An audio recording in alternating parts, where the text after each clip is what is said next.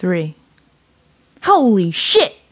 was all one of the men could say before Darlene was upon them, holding the gun to his head. They were both middle-aged but clean. They smelled of deodorant instead of shit. They wore coveralls and baseball caps, clean sneakers, and they were clean-shaven. Darlene hadn't shaved in God knows how long. I could scare them with my damn bush, she thought. They stood in this pose for at least 2 minutes, Darlene with the gun to one's head and eyeing both. She had no idea what she was going to do at this point.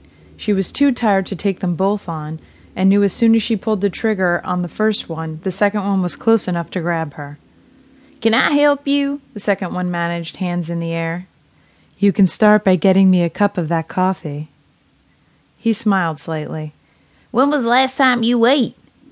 "None of your fucking business. Move before your lover here gets his brains splattered on the floor." "Yes, ma'am. Just relax. We can work this out." The man took 3 strides to the coffee pots. Darlene pressed the gun to the other's head and tried not to let him see her hand shaking. "Never tell a woman to relax." "Sorry," he said as he turned. He had a small caliber pistol in his hand. Darlene pulled the trigger on instinct, and it saved her life. The explosion of his partner's head wasn't expected, and his shot went wide. Darlene shot him in the stomach, and he fell to the floor. When she heard him moaning, she swung around the table and leveled the gun at his head. "Move and you die." "Too late, I thank you, bitch." He tried vainly to cover the blood pouring from his midsection. His eyes were already glossing over. She went to him, standing over him with the gun. "I can end this now, or leave you here to bleed to death." "Doesn't much matter," he choked out the words. "Oh, but it does." Darlene leaned closer. "All I wanted was some fucking coffee."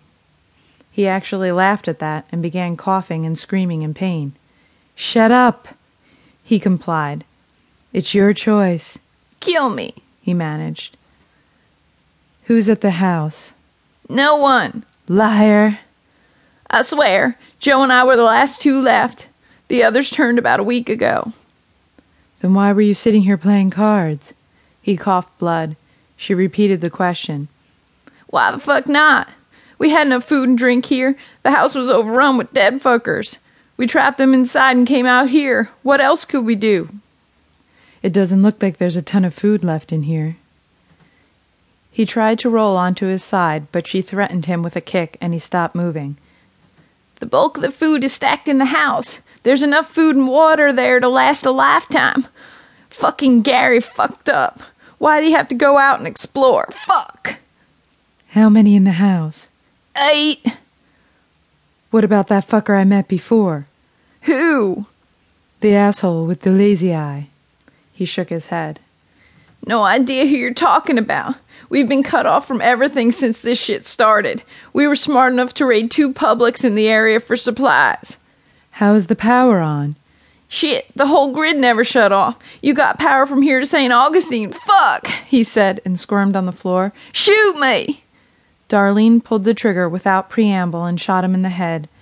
She hoped the fences around the building would keep the undead out.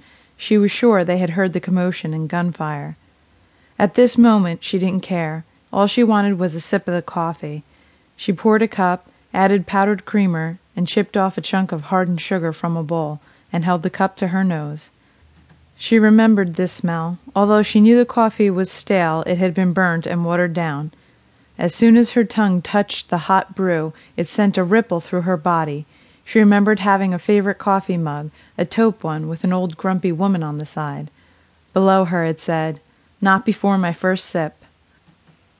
Darlene started to weep softly as she took a seat and held the cup with both hands.